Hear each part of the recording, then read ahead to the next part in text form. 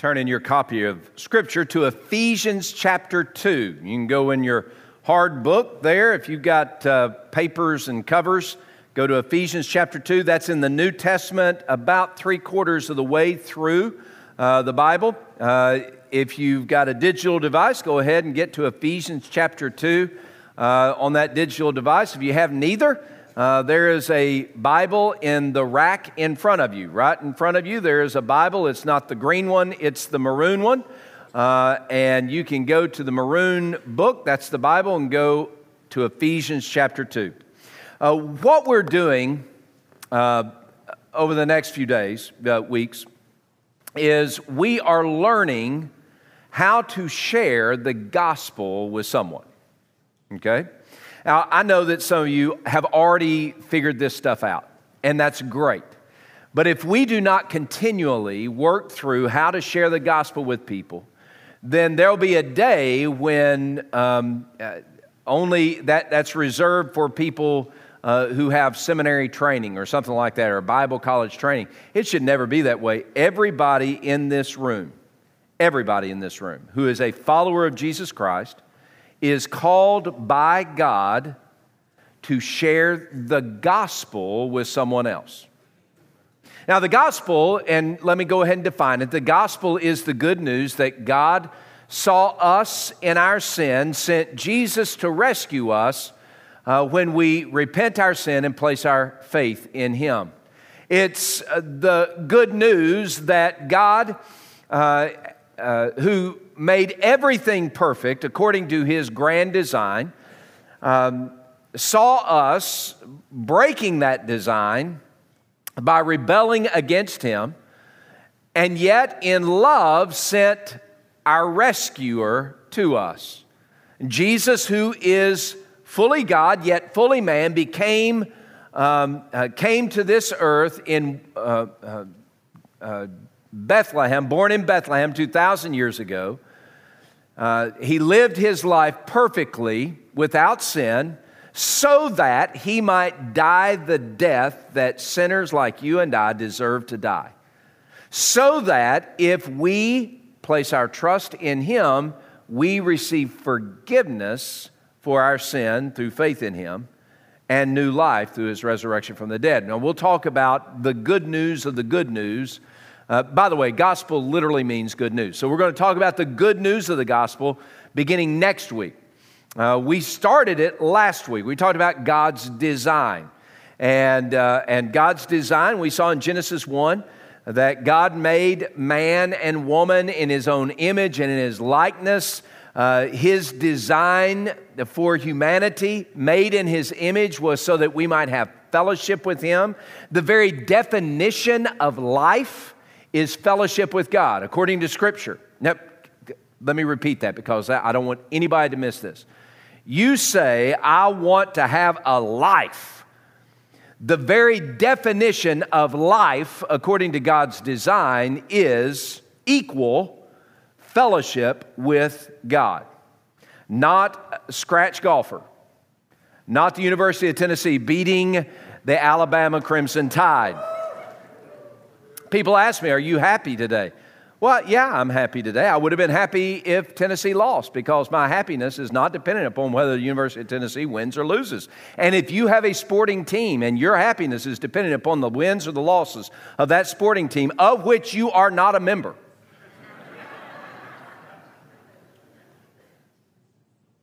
then you need to revisit the gospel, right? Anyway, so happy. Life is not fishing. I'm going to pick some of mine. Life is not being a grandparent. Do y'all know I have a granddaughter? Her name is Nora. So that's happiness, that's joy, that is wondrousness. It is a blessing in life, but that's not life. Life, according to Scripture, is fellowship with God. And if you can get that in your head, my goodness, if you're a follower of Jesus, you get that in your head and your heart, and you start living like that, it'll change the whole landscape of your life.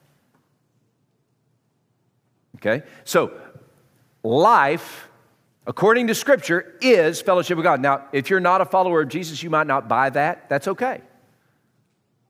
It's okay for you not to buy it. I'm not mad at you about that, because there was a time where I didn't buy it. And if you're not yet a follower of Jesus, you don't think that life, all of its fullness, good stuff, life, if you don't think that is fellowship with God, then I hope you'll stick with us for the next several weeks. And I pray that God would convince you that life equals fellowship with God. Oh, by the way, can I also, life does not equal being a good religious Southern Baptist church-going person sitting in a seat. That is not life. That's good religious church-going person. But that is not equal to life. There are a lot of people who gather with us each week and have been gathering with us each week for decades, and you do not know God. You're religious. You're moral. Awesome. You do not know God. If you were to die tonight, the only answer you would have to Jesus, why should I let you into heaven, is, well, I'm a good church-going person. I voted Republican the last election. If that's all you got going for you, you're not going to make heaven. You're not fit for God's family. It gets really quiet when I talk like this. It really does. And I want it to, because you need to feel the weight. I need to feel the weight. I've been called to pastor this church. The only way I can pastor this church is by talking straight to you about what the Bible says. And the Bible does not say, be a good religious person and you shalt go to heaven. Be a good moral person and you are fit for God's family. No, being a good moral religious person is still being separated from God, because your morality and your religious duties will never, ever make up for the sin in your life that separates you from God, any more than all the pleasures of the world cannot numb the senses of your soul to make you feel good about a life separated from God. Friends, please hear me. Had one of our faithful attenders come up to me after the first service and said, what you said really hit me and I need to talk to you. I pray through the dear Lord that's you as well. If you're counting on sitting in that seat, making you fit for heaven, you have lost your mind. It doesn't work that way. And can I tell you how I know? Because I am the king of trying that path. We'll get to that in a second. So, when we're talking about sharing the gospel, we're using this thing called 3 circles. And as you see, how many circles do you see up there? Man, y'all are great. Last week we looked at the first circle. The first circle, some of you really smart people are saying, no, there are 4 circles. Do you know why they're saying there are 4 circles? Yeah. Ignore those people. There are 3 circles up there. All right, so last week we looked at the first circle, okay? The first circle, top left, that one, God's design. We looked in Genesis 1, 26, 27, 30, 31, how that God made man and woman in His own image and His likeness.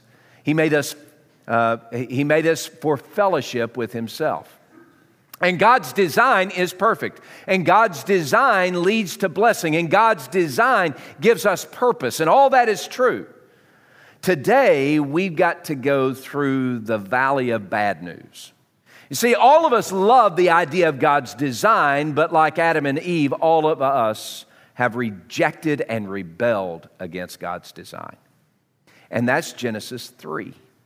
In Genesis 3, the Bible says that Adam and Eve, who were living in the paradise that God had designed, were given a mandate from God. God said, you can eat of any tree in this whole garden.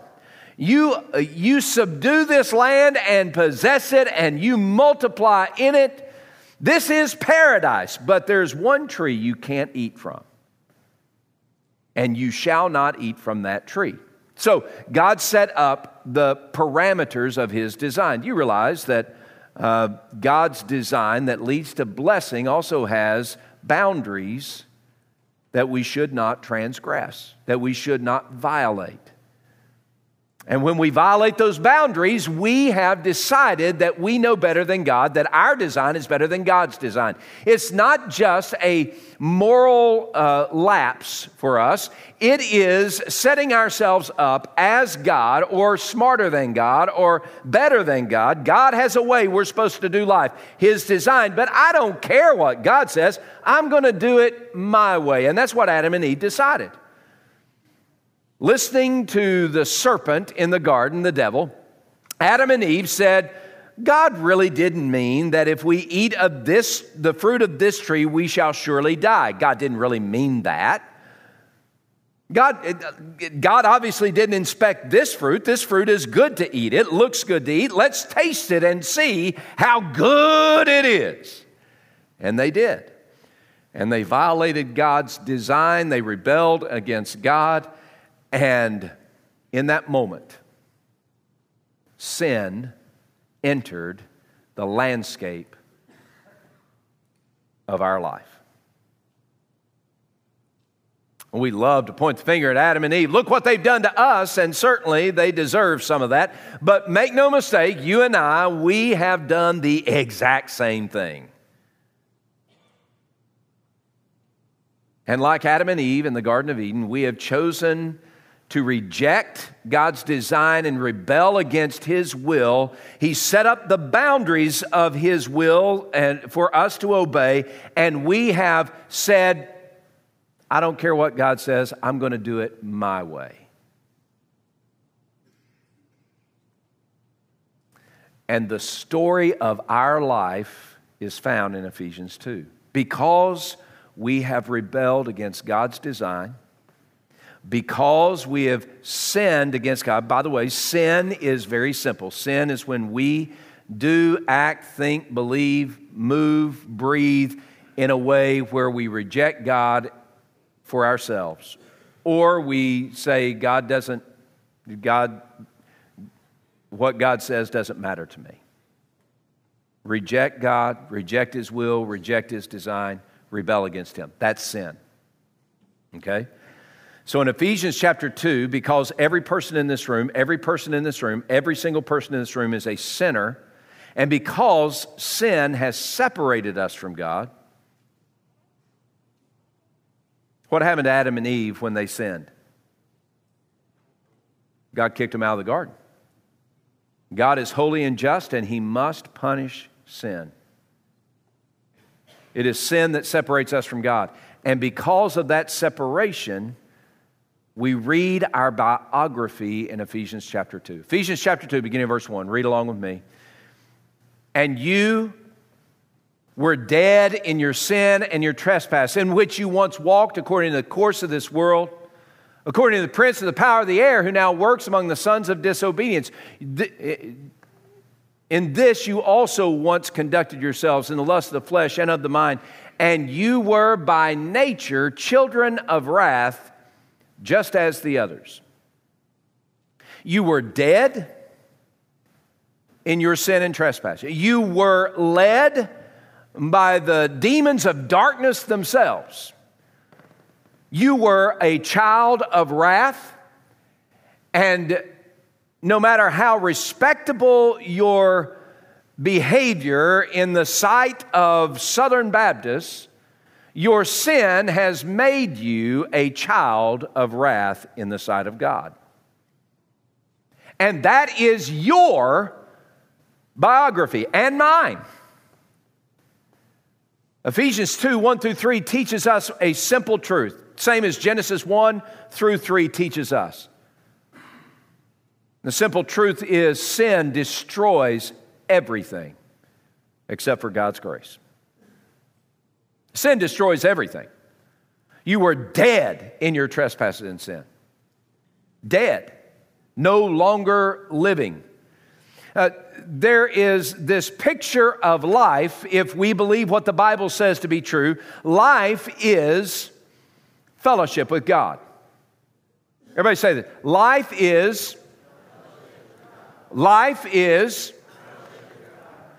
death is separation from God. Death is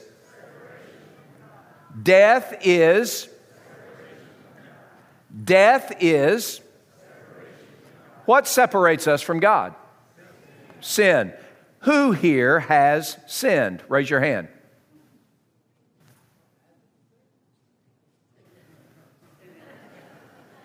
That's all of us. Romans 3:23, for all, everyone, without exception, for all have sinned and fall short of God's glory. Romans 6:23, for the penalty of our sin is, what's the word? Death. Death is, life is, sin has destroyed everything for us. Everything. Sin has destroyed our life. We're dead in our sin and trespass.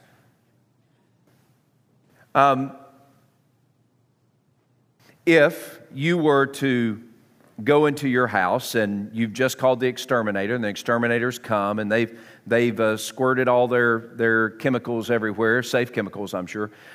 They've spread it all over the place, inside, outside. The next day or the next day, you begin to see these little bugs on their back, feet up like this. I don't know what you call those bugs, besides dead bugs. It's good. Hey, some of you call them water bugs. Some of you call them cockroaches. Some of you call them the demon spawn. When I was growing up when I was in high school and college in Southeast Texas, Beaumont is humid. And roaches, they flourish everywhere, but especially if you have humidity. They love that kind of stuff. So you would have these roaches. And these weren't just regular roaches. You know, you have the regular roaches that are about, quarter of an inch to 3/4 of an inch, and, they squirm around. No, these are the 1.5-inch cockroaches that fly. You know what I'm talking about? Those are the monster cockroaches. And you go around, you see, and look, it's not a function of hygiene. It is a function of humidity. These animals are flourishing in that Southeast Texas environment. And I'm telling you, they are menacing.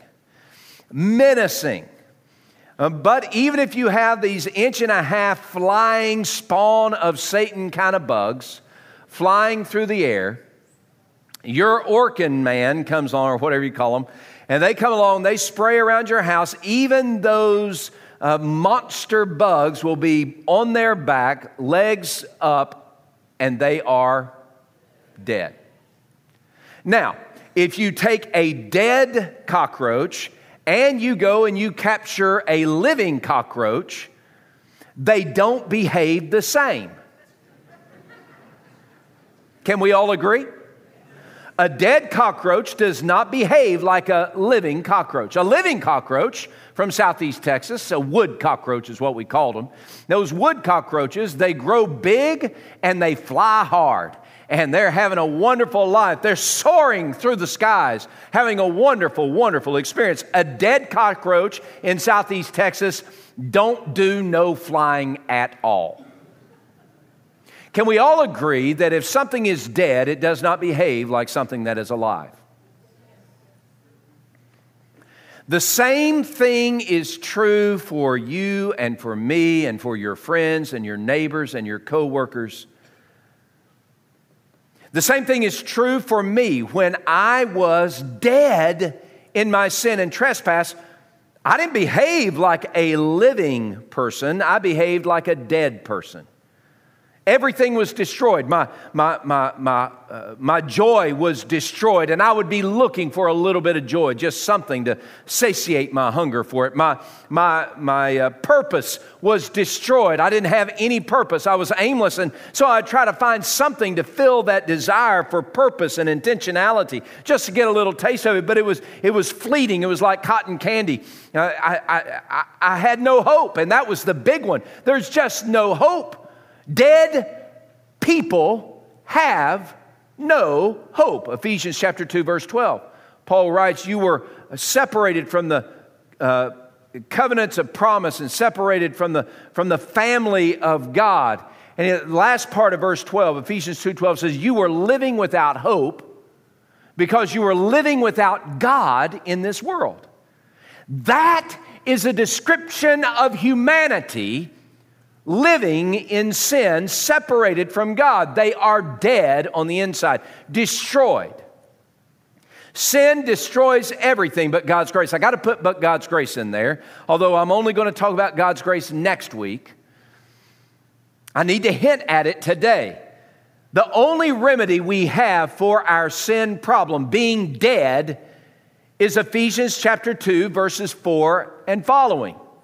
Ephesians 2:4. But God, who is rich in mercy, because of His great love with which He loved us, even when we were dead in our trespasses, has made us alive together in Christ Jesus. By grace you have been saved.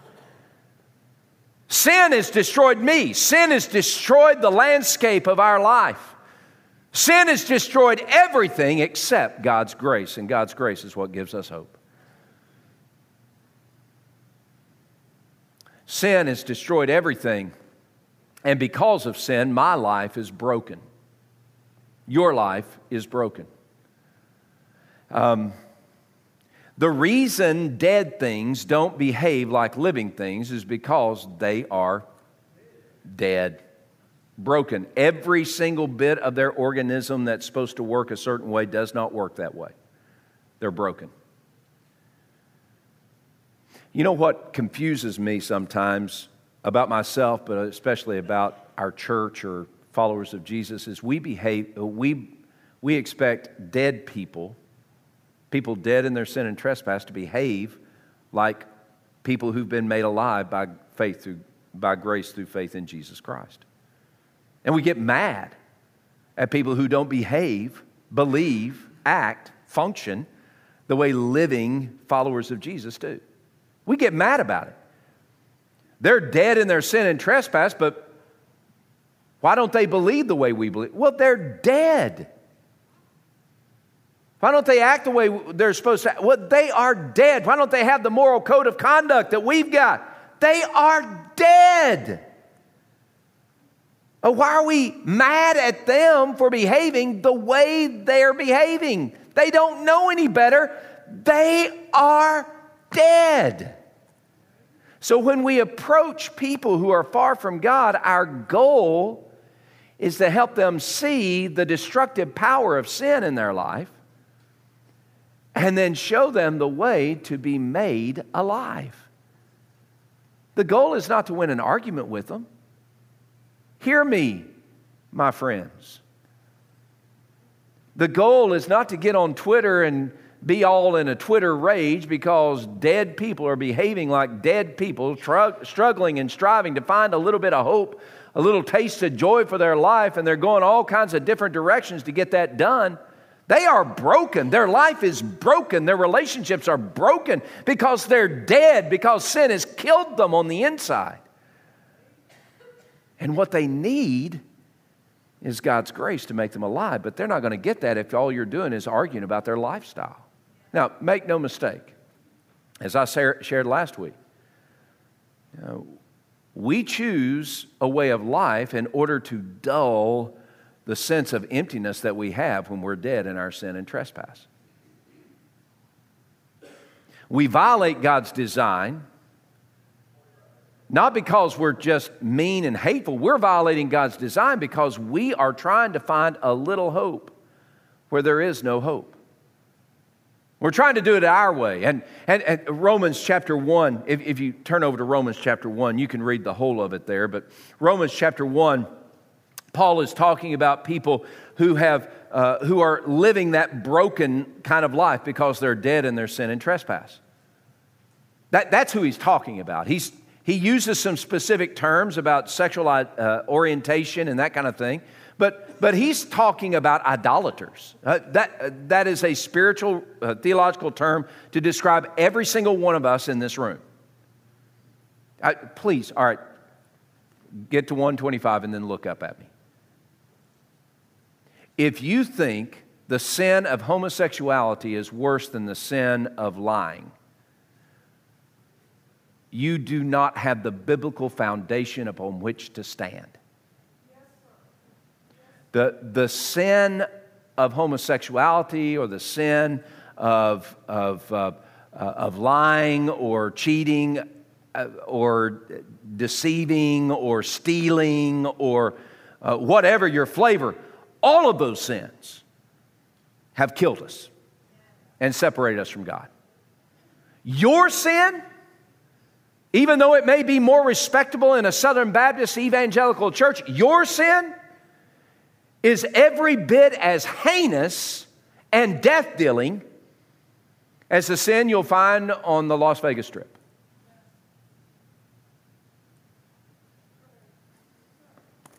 Now, here's what I would say.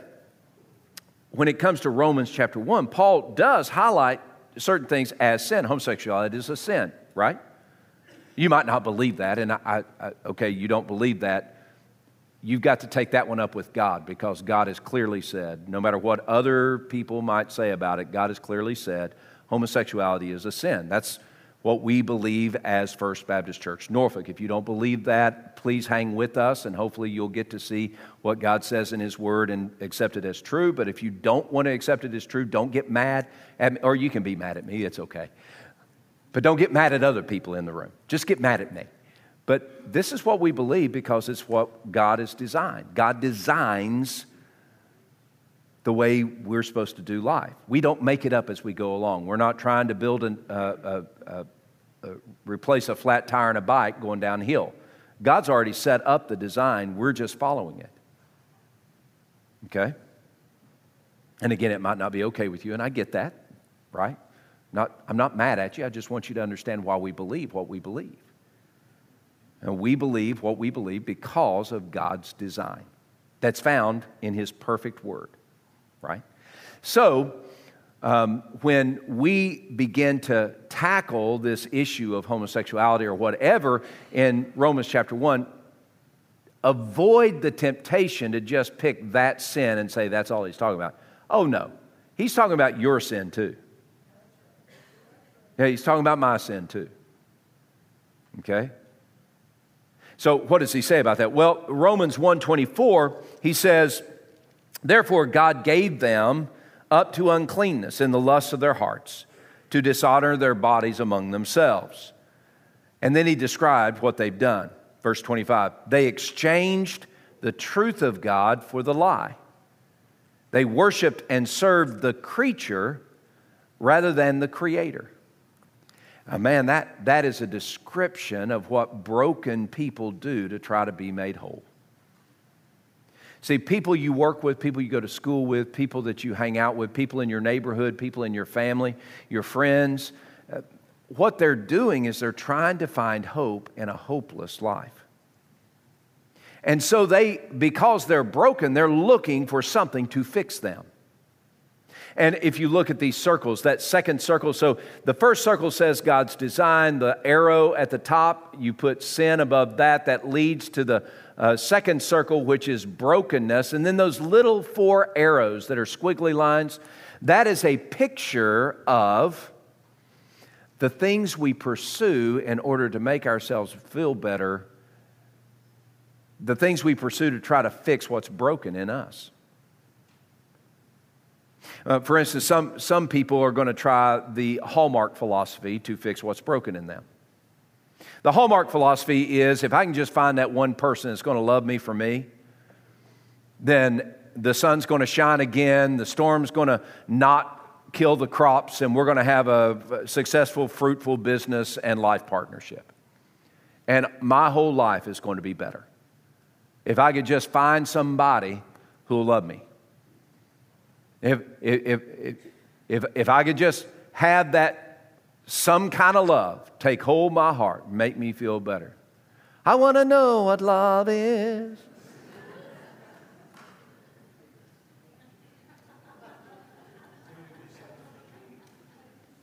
I'm not going to ask any of you to show me, but I'm just kidding. But that's the squiggly line. That's the Hallmark. That's Hallmark. Maybe yours is the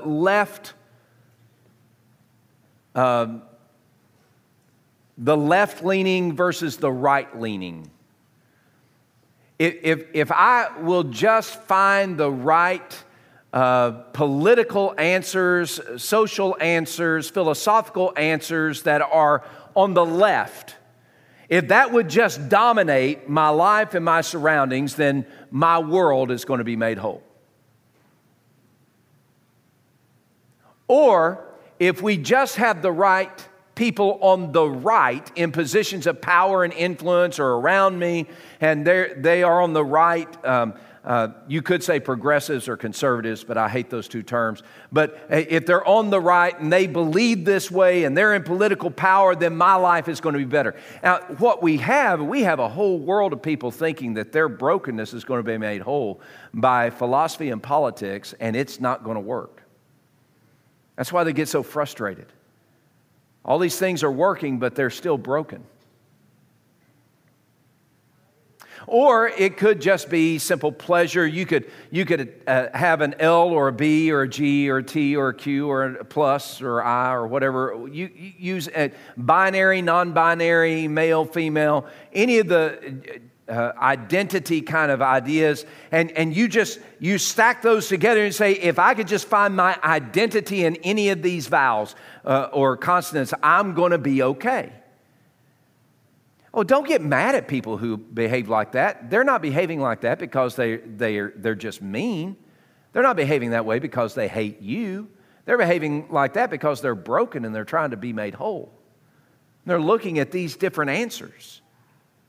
So our job, see, I really do believe Romans 1:16. Romans 1:16, I'm not ashamed of the gospel of Jesus Christ. It's the power of God for salvation for those who believe. Jew first and then the Greek. I believe in the power of the gospel. I believe it can rescue lives. I believe it can change lives. Why? Because it is through the power of the gospel and belief in Jesus Christ that a broken person can be made whole. I'm not fighting for a political ideology, although some of y'all have really gotten mad at me when I don't. I'm not fighting for a political ideology. I'm not going to lessen my standards for that. Did you hear me? I'm not going to lessen my calling to fight for a political ideology. I'm going to fight for the gospel of Jesus Christ, because the gospel of Jesus Christ, man, that's what's going to change the world. Now, we need to be, in my opinion, my humble opinion, we need to be more diligent to talk about the gospel, because it is the gospel that is the power of God for salvation. And if we're more diligent to do that, hey, if you notice, I'm not abandoning anything when it comes to God's word. You hear me? I'm not compromising God's word one whit. But I'm leaning into the only thing that can change a heart and make it whole. And that's the gospel. This past week I was over at Crossroads Building, and I was standing at the on the first floor. And I usually take stairs. I've tried to take elevators to have conversations with people and invite them to church and that kind of thing. Had the opportunity to do that a couple of times. But as I was standing at the elevator, there's this one guy that was standing there, and he was looking at the wall, looking directory, where can he find whoever. And I went over and I said, well, you know, who are you looking for? And we talked a little bit about that. And then we stood there. I said, well, let's go up and push the button. And I said, isn't it cool that we have something that is designed to get us from the first floor to the fourth floor safely? Isn't that great? Yes, that's great. I said, I wonder how this thing works. Have you ever wondered how this thing works? How I can push a button on a wall and it sends a signal, and then this carriage comes down to the right floor and picks me up And then I get inside the carriage and I push another button and it takes me to the correct floor that I want to go in. I said, man, that just blows my mind. Hey, isn't that a wonderful design? He said, it is wonderful. I said, I wonder how it works. And so he said, well, here's what you've got. Apparently he's an engineer and he wanted to tell me how that thing's designed. So he started down that road and I'm like, okay, we've only got like 2 more floors. Got to get this on. But I said, man, that's great. I said, have you ever been in an elevator that broke? As ours started doing like this. I said, I'm just kidding. No, I said, have you ever been in an elevator that broke? And he said, no. I said, wouldn't that be terrible? He said, yes.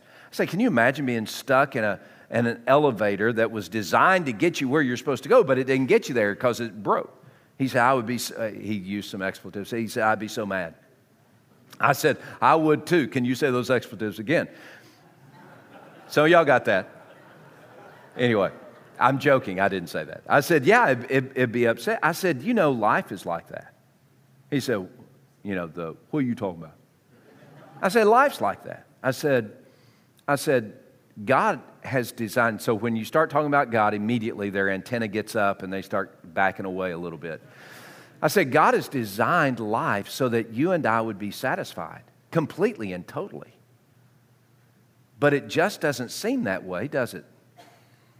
I said, I remember there was a time in my life where I was so dissatisfied. And though the design that God had made just didn't work for me. I said, have you ever felt that way? He said, yeah, man. Yeah, I felt that way. I said,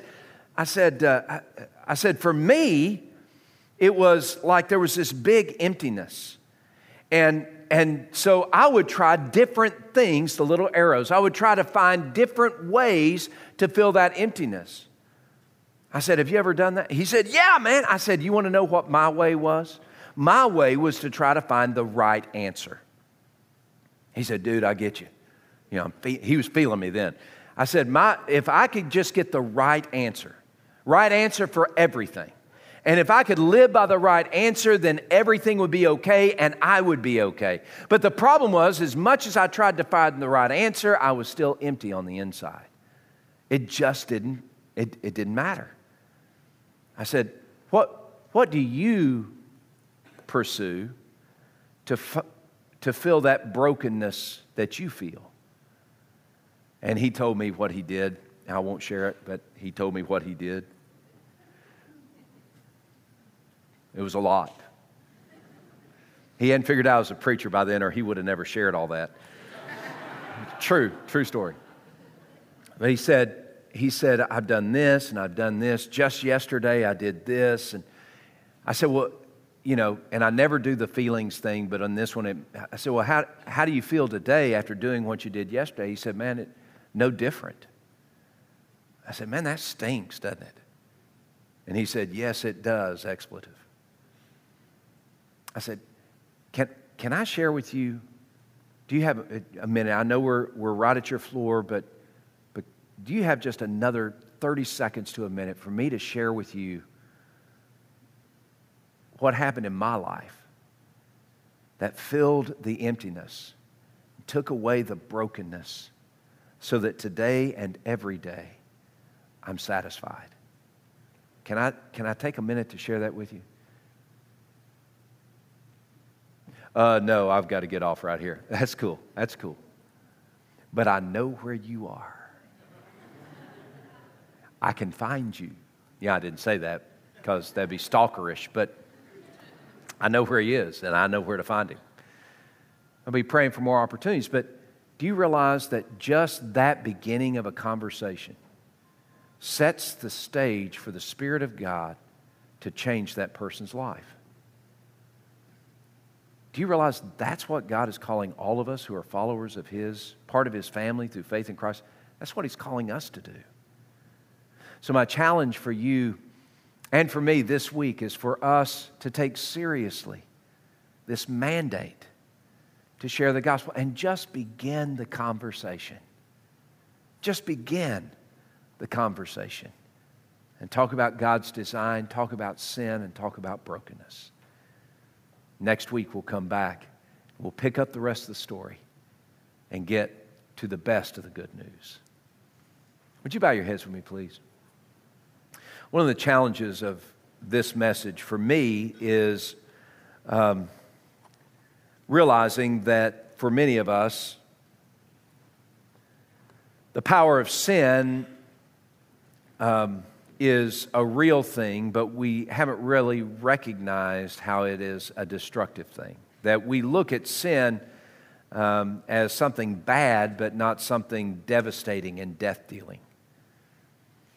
And as followers of Jesus, I pray that you and I would once again be captured by the destructive power of sin.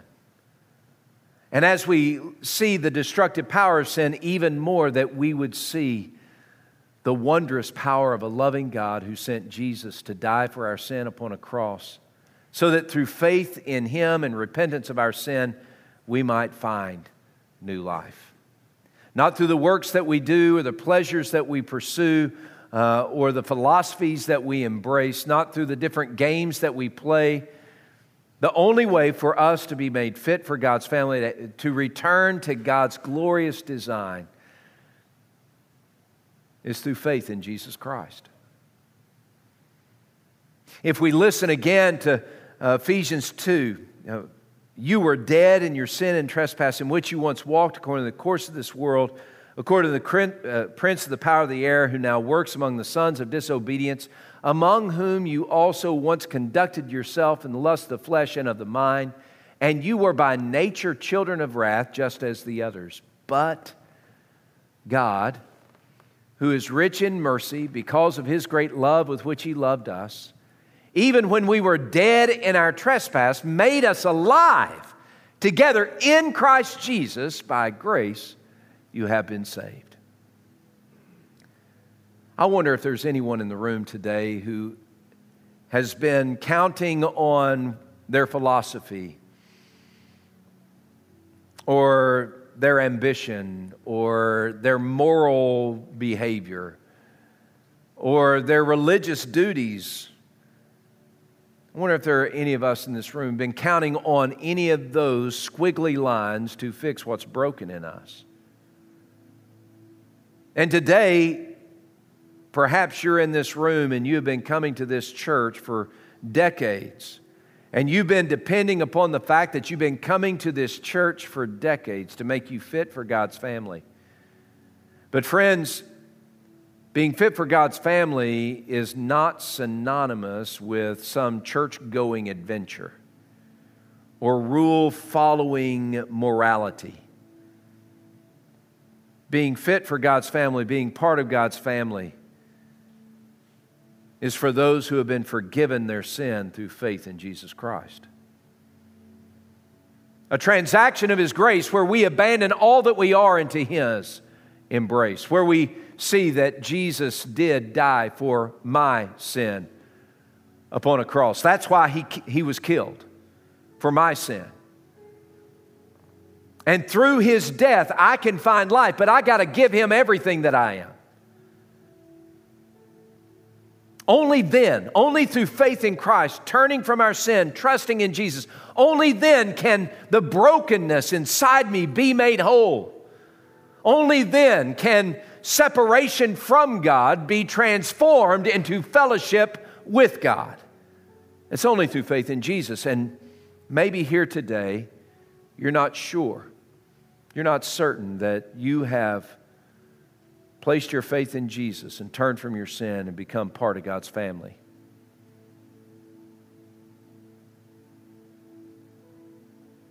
Now, ask yourself this question. If you were to stand before God right now, and He were to say, "Why should I let you into heaven?" what would be your response? Oh, Lord, you know how good my daddy and my mama are. Lord, you saw how I voted in the 2016 election. Lord, you know how many Bible drills I won. Lord, you remember that person that was on the corner of the street who was asking for money because he was poor, and I rolled down my window and I gave him a 10?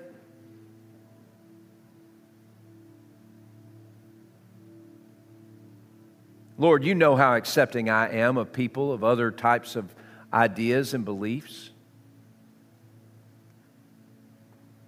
Lord, do you know how many days I spent at that church? How many hours I put in?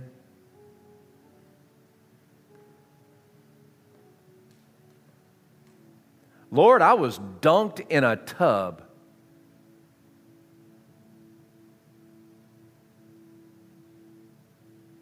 And God says all those answers are insufficient.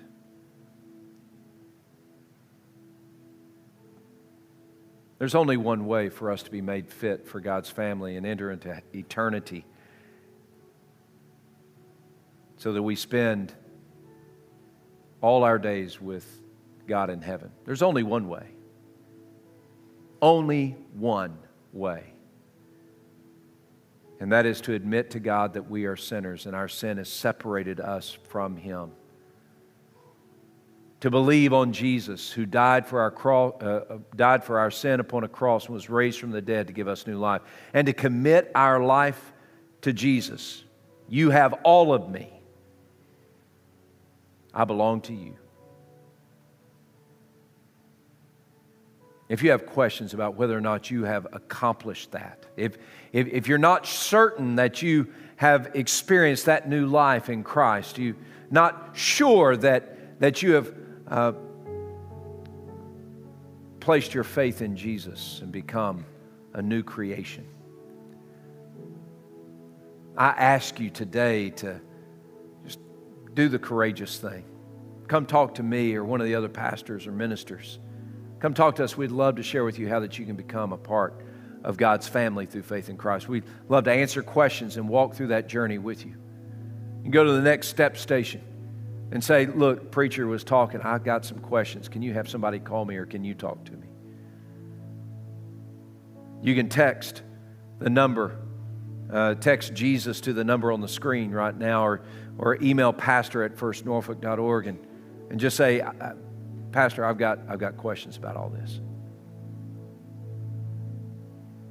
I beg you, don't leave this room. Don't leave this building until you have clarity about whether or not you're part of God's family. Now, Father in heaven, we give you glory and praise as you have given life to us through Jesus Christ who died. We thank you that you sent Him to pay the price for our sin through His death on the cross and to give us new life through His resurrection from the dead. Now I pray that you would help us. Help us celebrate this wondrous good news that gives us life. And it's in the name of Jesus we pray.